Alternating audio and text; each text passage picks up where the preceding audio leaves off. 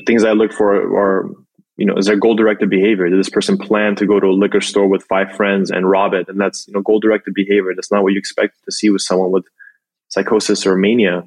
They tend to be more impulsive and just poorly thought out behaviors. So, right. You kind of have to go through the police report and also the type of crime and what they did and kind of figure out, does this fall within the realm of what someone with a severe mental illness would do? Or maybe was this more coordinated and planned as part of someone that's more criminally sophisticated? Welcome to the Forensic Psychologist Podcast, a place where we discuss the niche practice area of forensic psychology. The show episodes will take you on a trek through the intersections of law, human behavior, and even some true crime. I'm your host, Dr. Nicole Vienna, forensic psychologist and clinical director at Vienna Psychological Group. And although I'm a licensed psychologist, please note that information discussed and presented on this podcast is for educational and informational purposes only. It is not intended to diagnose or treat any condition, nor is it a substitute for medical, psychiatric, or legal advice. Also, these episodes are not a substitute for clinical supervision. Please continue to rely on your supervisor's guidance and seek appropriate consultation. Lastly, any cases discussed on this show are always de-identified. Welcome back, Dr. Gharibian. Thanks for being here again. Thanks for having me back.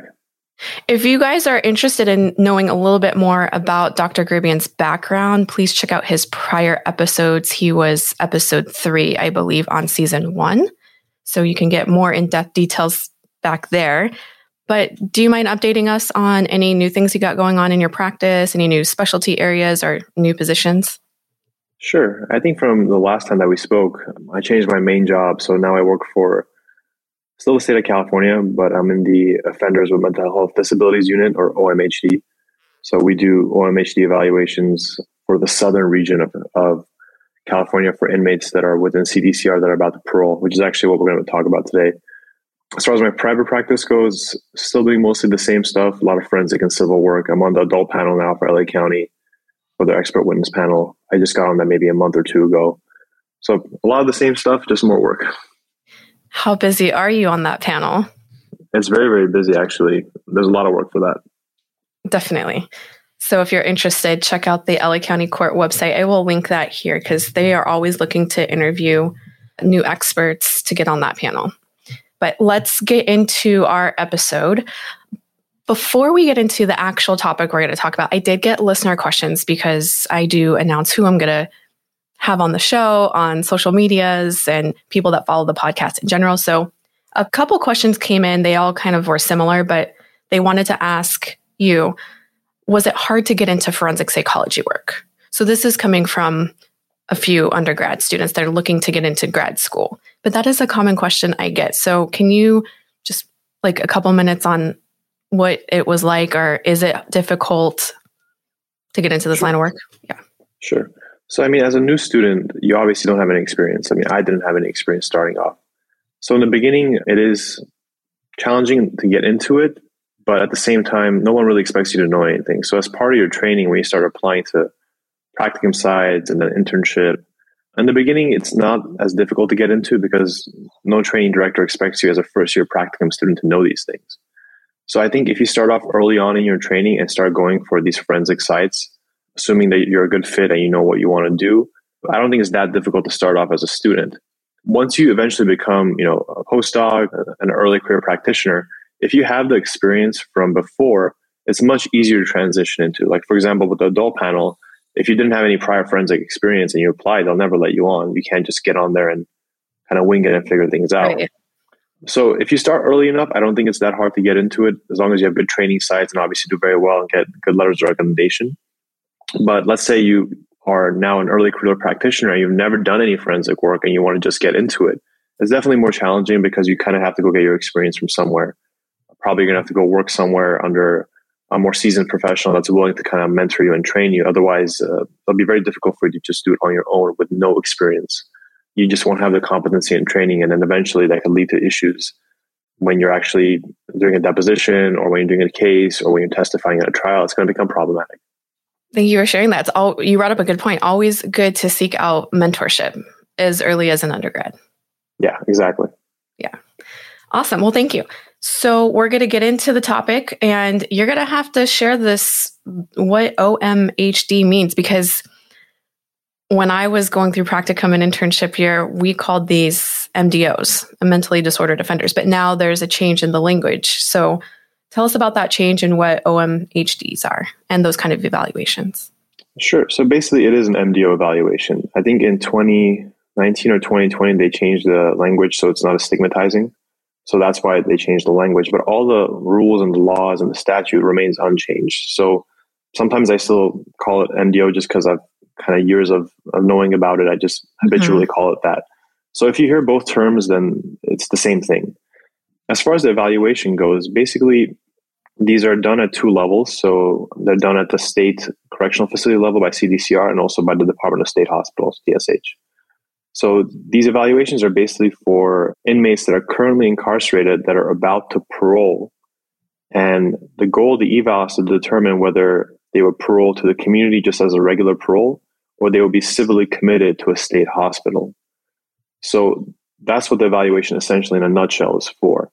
Obviously, there's criteria that they have to be met in order to be hospitalized in a state hospital. And we could talk about that in more detail throughout the podcast. But in a nutshell, that's basically what an OMHD evaluation is for. So let me ask a clarifying question. I might have missed this in your talk. These are offenders, inmates that are in prison? They were not in the state hospital previously? Or is That's it both? correct. Well, you could have both technically. So like if they've never been classified as an OMHD inmate, then obviously they're coming from the state hospital, but they've already been committed to a state hospital, like the Patton or Tascadero or some of the other state hospitals. Then within the state hospital system, they do annual evaluations anyway to determine at this point with treatment, are they still falling under the civil guidelines for keeping them hospitalized, or can they be discharged? So when I was at Patton, I did some MDO evaluations or OMHD evaluations, but those are slightly different because they've already been committed. And now you're doing evaluations to determine whether or not they should still be there, which is different than this one, which is they have not been committed. So I think there's a higher standard for them to get committed to begin with. And then once they're in, they still have to meet some of the same criteria, but it's a little bit of a different evaluation. Okay. And so today you're going to talk to us a little bit about the criterions for that. There's 6 of them, from my understanding, my review of some of the material you sent me. Yeah, there are 6 criteria. So there's quite a few of them. It's a little bit overwhelming at first because you think of 6 criteria, you think there's a lot of stuff to go over, but it actually makes a lot of sense why those criteria are listed. And if anyone wants to read about them, if you go in Penal Code under PC 2962, it outlines all the criteria and pretty much what the statute is. So that way you could clearly see what it is and what you have to read and understand when doing these evaluations. I'm going to write that down so I can list that in the show notes for people's reference. If they want to go to that right now, as you're going to go through the criterions, that would be awesome. Okay. So tell us briefly, if you can, like an overview of what, do you want to go just all of them 1 through 6, or you want to break them down individually first? However you prefer. So let me do a quick overview and then we'll kind of, I guess, break down each one. And some of them are really quick to talk about because they're very straightforward, and other ones are more complex. So criterion 1 is, does the inmate have a severe mental disorder? And we could talk about that, what severe mental disorder is based on statute. Criterion 2 is, did the inmate use, threaten, or imply the threat of force or violence or great bodily injury in the commission of the crime? Criterion 3, was the severe mental disorder a cause or aggravating factor in the crime? Criterion 4 actually has 2 prongs. There's 4A and there's 4B. If any one of those are met, then 4 becomes positive. So prong A of criterion 4 is whether the severe mental disorder is in remission. And then prong B of criterion 4 is if the severe mental disorder cannot be kept in remission without treatment. And that actually is statutorily defined. So we could talk about what that means too. Okay. Criterion 5 is, has the inmate been in treatment for that severe mental disorder that you diagnose for at least 90 days over the past year before their release date? So they have to be in treatment for that condition. And we'll talk about that as well. And then the last criterion, and I think this is probably the most important one, is, do they represent a substantial danger of physical harm to others by reason of a severe mental disorder?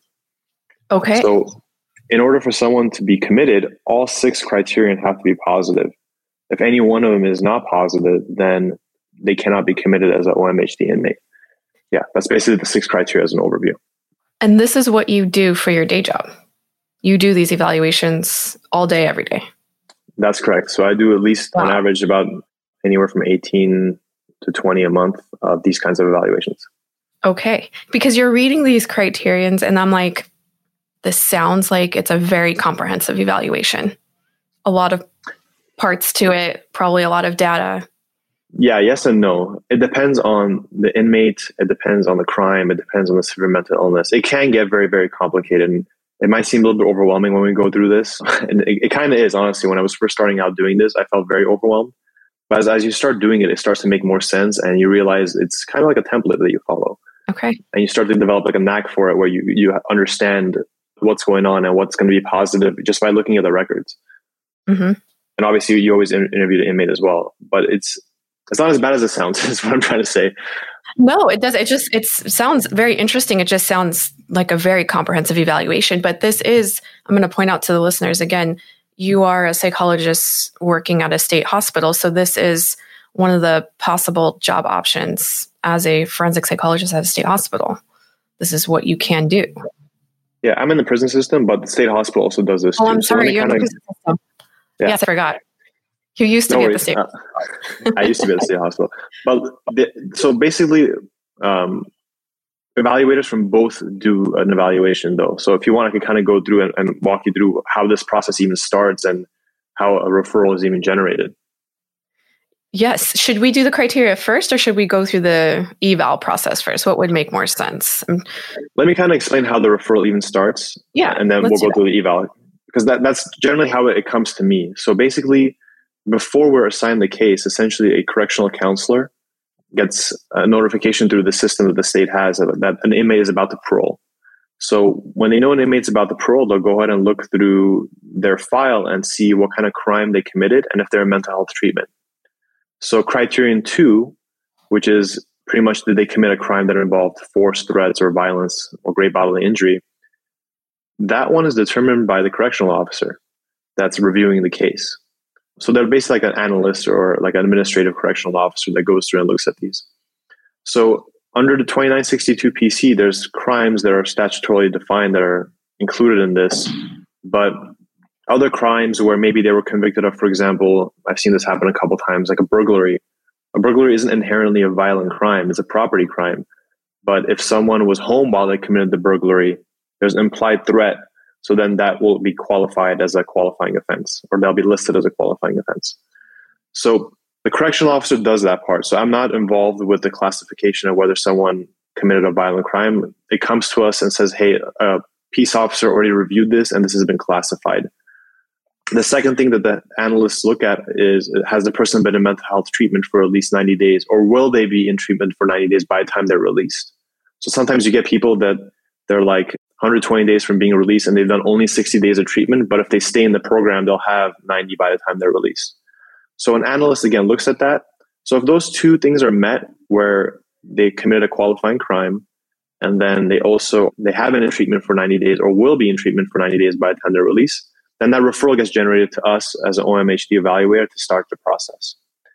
So if they didn't commit a qualifying crime, or if they have not been in the mental health system, or if they're not going to have it for 90 days, then basically the case gets screened out. At that point, there's no reason to do an evaluation because you already know that this first basic criterion is not going to be positive.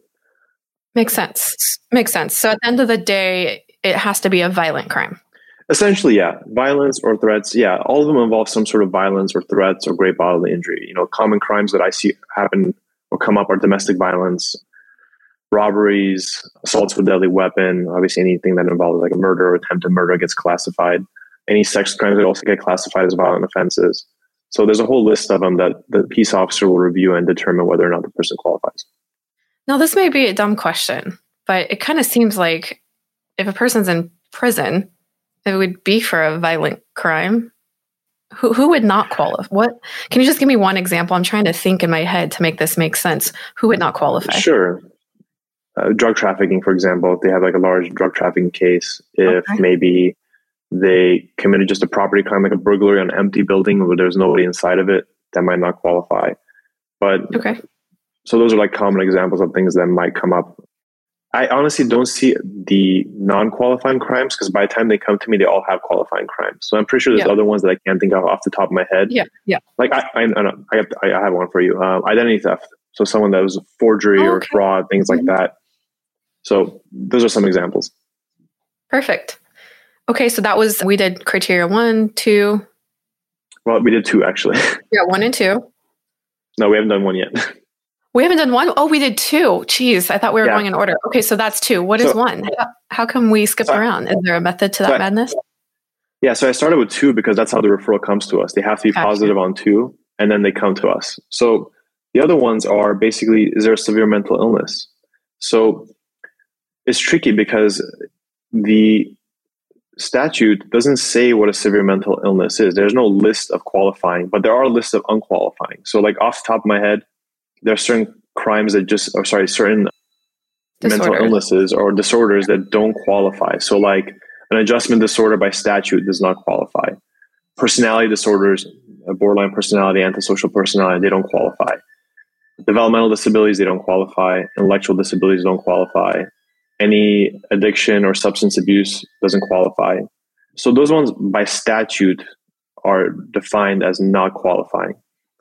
As far as what qualifies as severe mental illness, it doesn't really say, but it does give some criteria. And if you look under PC 2962, it does give a definition of it. So just as like a quick overview, it's basically a severe mental disorder is an illness or a condition that substantially impairs the person's thought, perception of reality, emotional process, or judgment, or which grossly impairs behavior, or that demonstrates the evidence of acute brain syndrome for which prompt remission in the absence of treatment is unlikely.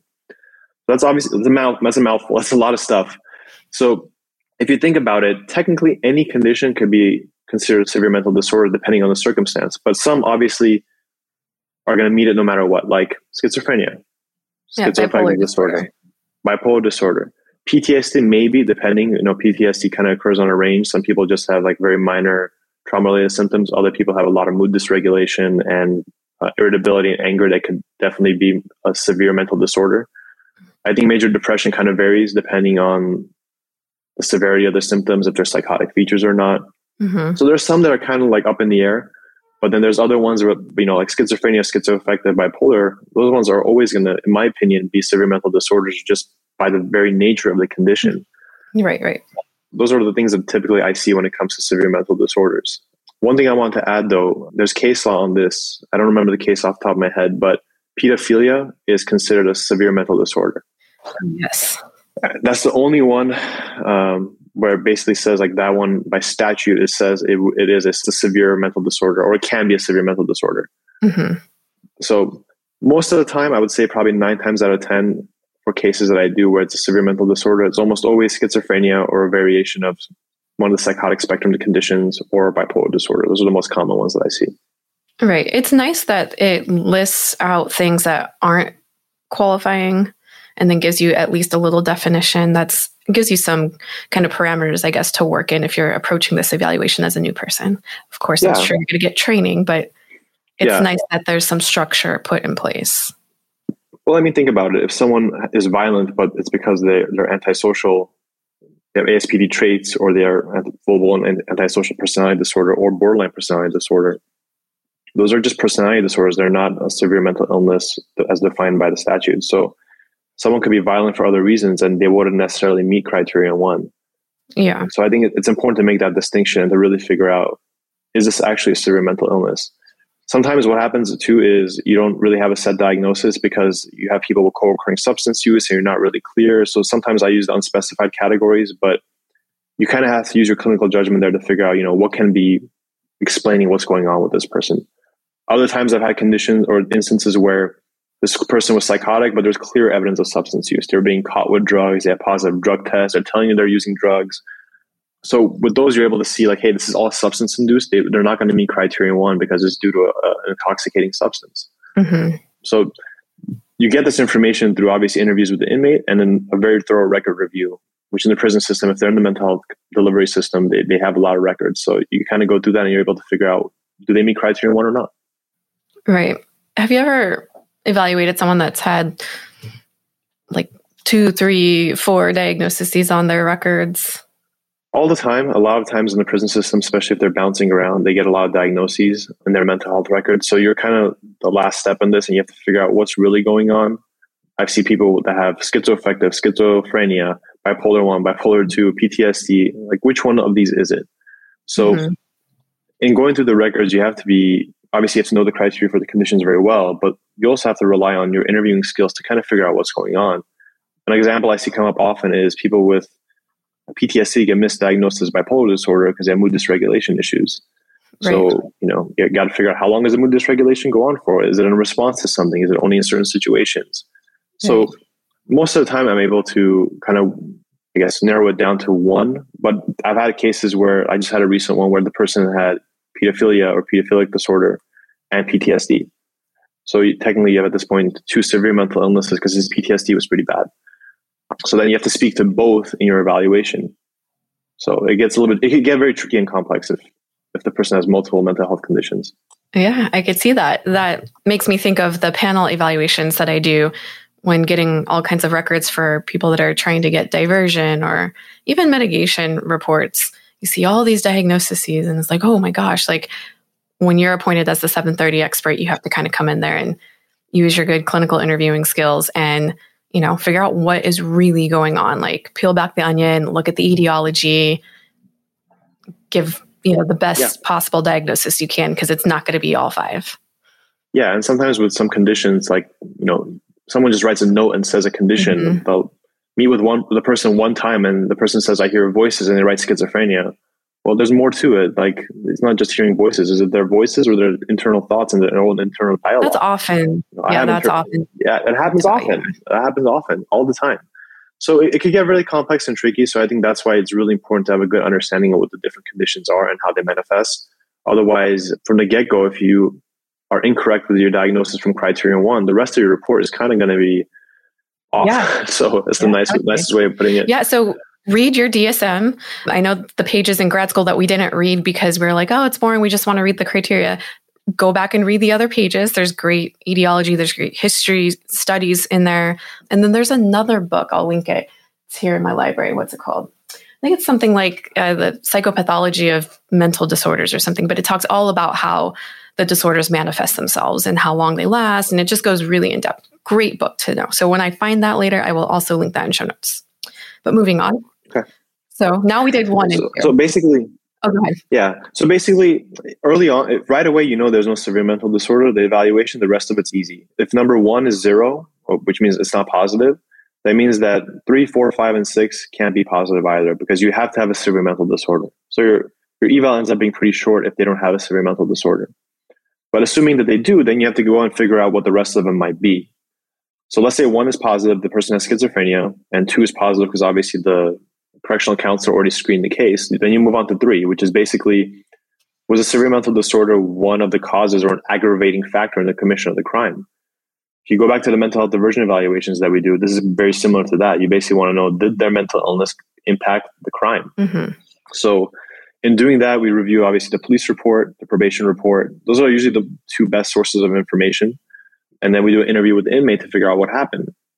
So things that I kind of look for in the police report are odd or strange behaviors, mood dysregulation, statements that they're making. Someone's schizophrenic or has schizophrenia or bipolar disorder. Were they presenting with mood lability? Were they delusional? Were they presenting with disorganized thoughts, strange behaviors? Were they mumbling to themselves, talking to themselves?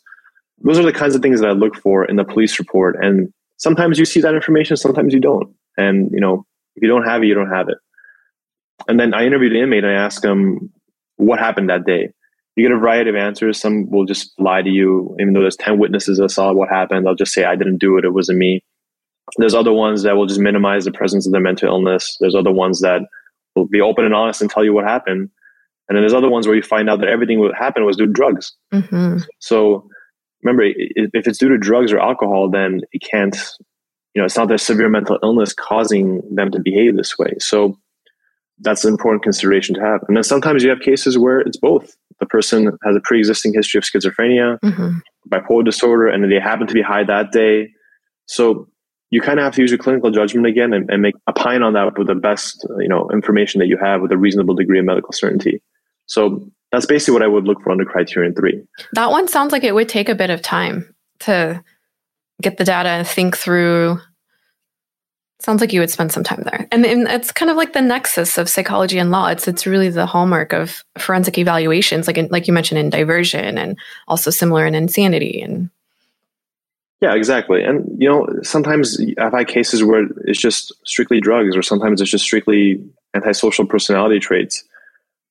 Things I look for are, is there goal-directed behavior? Did this person plan to go to a liquor store with 5 friends and rob it? And that's, goal-directed behavior. That's not what you expect to see with someone with psychosis or mania. They tend to be more impulsive and just poorly thought out behavior. So, right. You kind of have to go through the police report and also the type of crime and what they did, and kind of figure out, does this fall within the realm of what someone with a severe mental illness would do? Or maybe was this more coordinated and planned as part of someone that's more criminally sophisticated? So I think some experience with understanding different crimes and what it requires to commit certain crimes is really helpful in this case too. Definitely. So that would be criteria 3, and then we're on 4. Yeah, 4 is a little bit of a complicated one because there's 2 prongs. So prong 1 is the inmate in a state of remission. So it doesn't define what remission is by statute. So you kind of have to use your clinical judgment there. Some of the evaluators use 6 months as a guideline. Some evaluators use 1 year as a guideline.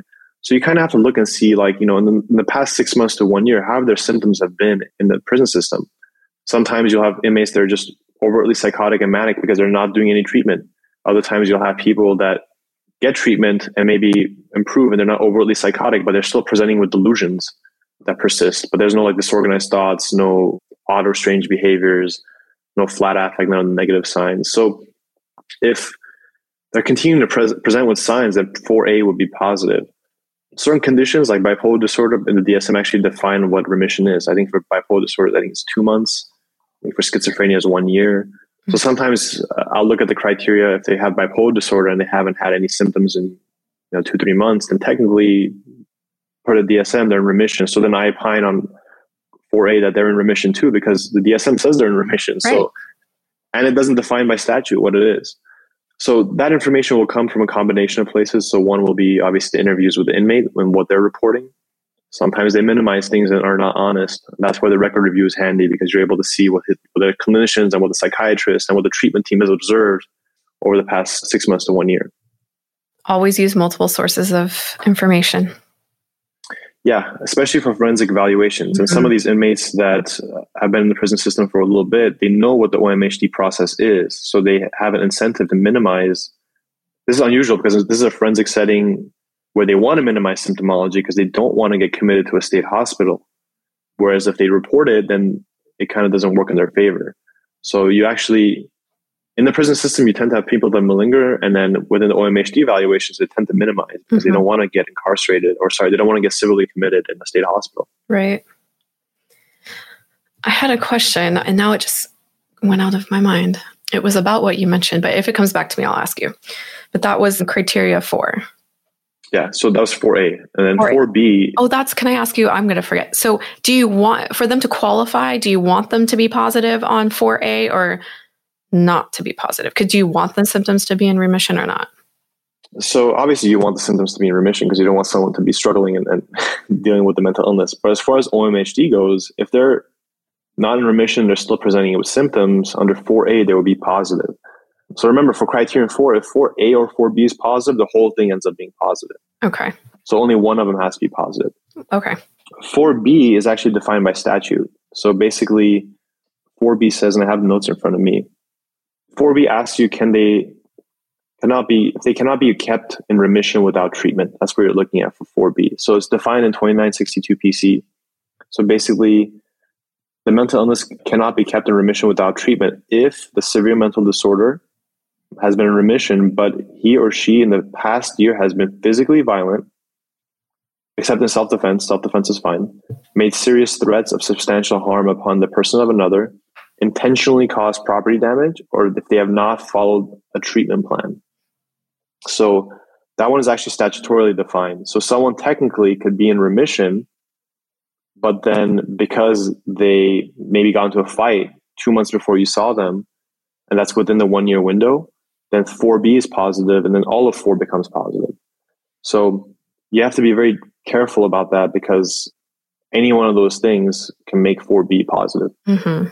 Yeah, like not following the treatment plan, right? That the treatment at the hospital or the prison, not going to the groups, not taking meds, cheeking meds, selling meds, anything. Yeah, the most common things I usually see are either violence, where they've been assaultive, sometimes threats, and then not following a treatment plan is pretty common in the individuals that are very psychotic and they have to get on involuntary medications and stuff. Usually for them to get on involuntary medications, they had to have not been following a treatment plan. They have to have danger to others, danger to self, or grave disability to get involuntary medication order approved by the court. So it gets a little bit tricky because you have to carefully look at each of those things. And it can be at any time during the past year. So that's why reviewing the records over the past year is really important, because you'll interview them and they'll say everything's fine. And then you go look through the records and you're like, well, here's like a 3-month window where they stopped taking meds, and then now they're taking meds again. Now they stopped again, or they don't take meds at all. So you have to look at those records very carefully to figure out what's been going on in their treatment over the past year. Makes sense. So what's our next criteria? Next one's 5. So they have to have been in treatment for the severe mental disorder that you diagnose in the past year for at least 90 days or more within the past year prior to their release. Or if it hasn't been 90 days quite yet, but it's going to reach 90 by the time they're paroled, then that would count as well. So this gets tricky because you want to be certain that what you're diagnosing, they've been in treatment for. So most of the time it does work out that way, but sometimes it doesn't. So like, for example, you might meet with someone and you might diagnose them with PTSD, but they've been in treatment for bipolar disorder. So that becomes problematic. Obviously, if there's some notes in their records that show both, then you're fine. But you want to be careful what you diagnose for, because if you're diagnosing a trauma-based condition, but then they have a thought disorder and mood disorder, then the two doesn't line up. Then by definition, 5 would not be positive. But for the most part, as long as they have a severe mental disorder, like 99% of the time, 5 ends up being positive because they usually have been getting treatment for it. The only exception, and this is like a tricky one, is pedophilia. There's only one, as far as I know, there's only one prison in CDCR that treats pedophilia. So unless they're coming from that prison, they could be positive on everything else, including violence risk, but they won't be positive on 5, and they will not be civilly committed. So did you say they will or they won't? They will not be civilly committed because I remember all 6 have to be positive. So I just had a case where the person has pedophilia. They're positive on 1, 2, 3, 4, and 6, but because they never got treatment for it, then by definition, it's not positive.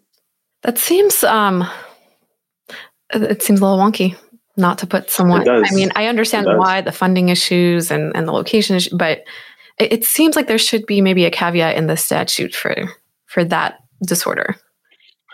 Yeah, and it's and the tricky part is too, a lot of the clinicians, when they look at these inmates with sex offenses, especially ones involving children, they don't really go in depth into the criteria for pedophilia. Mm-hmm. And honestly, it doesn't happen that often. In the past, year that I've been working as an OMHD evaluator, I think I just had my first case where someone had legitimate pedophilia versus other ones that might involve sex offenses, but it might be like a one-time thing with a child versus pedophilia requires, I think the criteria is 6 months or 3 months. I have to forget off the top of my head, but it has to happen for a certain period of time. It has to be kind of repeated. There has to be attraction to children. And so without evidence of that and without querying for that, really, I don't expect the clinician on the yard to diagnose somebody with that. Right. They're kind of more focused on treating like depression, anxiety, PTSD, mood disorders, thought disorders, things like that. Yeah, I get it. So that would be 5. And then our last one, 6.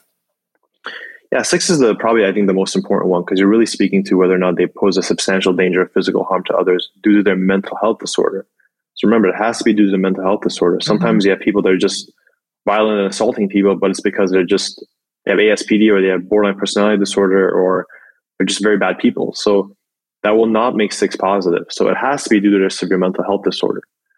We don't really do like formal violence risk assessments. Like, for the diversion cases, we use like the HCR, right? On this one, they don't really want us using that, but I feel like you kind of do because you're speaking to a lot of the same factors. So things that you look at are history of violence in CDCR, history of violence in the community, insight and awareness into the mental health condition, insight and awareness into the commission of the crime, if there's any remorse.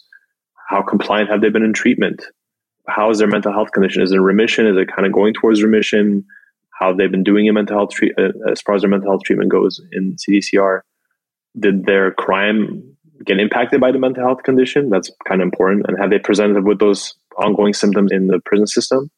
What's their parole plan? Where are they going to go? Who are they going to stay with? What are they going to do for work? Are they going to continue with treatment? So some of the stuff obviously you could get from the records, but I think the most important part here, and this is the question that I usually ask people, are what do you plan on doing when you get out of prison? Like, what are your parole plans? And I like asking that in an open-ended way and not really asking specific things because they'll just say yes to it. Right. So and a common example that you might see are people that, or inmates that they have been doing fine in CDCR, but they're only doing fine because they have an involuntary medication order. They're in the highest level of care. They have people constantly monitoring them. And maybe any time where the level of care has been lowered or they haven't taken their meds, they become violent. Yeah, it's a very structured setting. Exactly. It's a very structured setting. So what's going to happen when they go in the community? How are they going to be? What are their parole plans? Sometimes I've had people tell me straight up that I'm not going to take my meds. I'm going to start using drugs again. And I plan on just staying with a friend. So, is that a viable parole plan? Is that going to help mitigate risk for him? What's going to happen when the structure is removed for this inmate in the community and they're just kind of free to do what they want? And other times I'll interview people and they have good insight. They understand what their mental illness is. They know what medications help for them. They have a parole plan. They know who they're going to stay with. They're going to get resources from here. So you kind of look at those different factors and you're able to figure out what's going to elevate the risk of violence for this person in the community once these structured supports are taken away. And based off that, you can figure out if 6 is positive or not. How come they don't want you to use a structured professional judgment tool like the HCR-20? I mean, if you're trained in it, it's kind of like you said, it's already going to be in the back of your mind of how you go through and clinically judge potential future violence risk in general.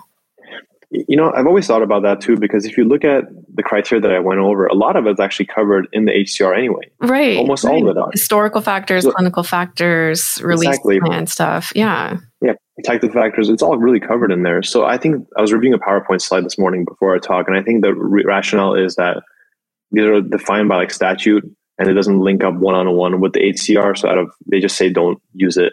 But in reality, you essentially are using the HCR risk factors and the HCR criteria and the list that we go through. When I was looking at it, I'm like, this is basically what's in the HCR for the most part. So, you're not using it, but you kind of are. So I don't know how you would say that, but we don't reference that we use the HCR in our reports because they don't really want us to do that, which is fine. You're still able to hit all those different risk factors and figure out what's going on. Okay. So that is 1 through 6. That's 1 through 6. Yeah. You made it sound simple there. It sounds simple, but they are complex. Look, it can be complicated. The trickiest cases are the ones where, if anyone's ever worked in a prison system, they know that there's a lot of personality disorders and just personality traits in people. So sometimes you have people that are violent and acting out and all over the place emotionally and behaviorally, but it has nothing to do with the mental illness. And it's all just personality driven. I think those are the hardest cases because there's no real way to kind of help those people in the prison system. So they end up in the crisis beds and the state hospitals. And I've had a bunch of cases where someone just kept bouncing around really high levels of care because of those behavioral problems. And it's your job to figure out what's going on. Because you don't want to, my thought process is I don't want to diagnose somebody with severe mental disorder when they don't really have it.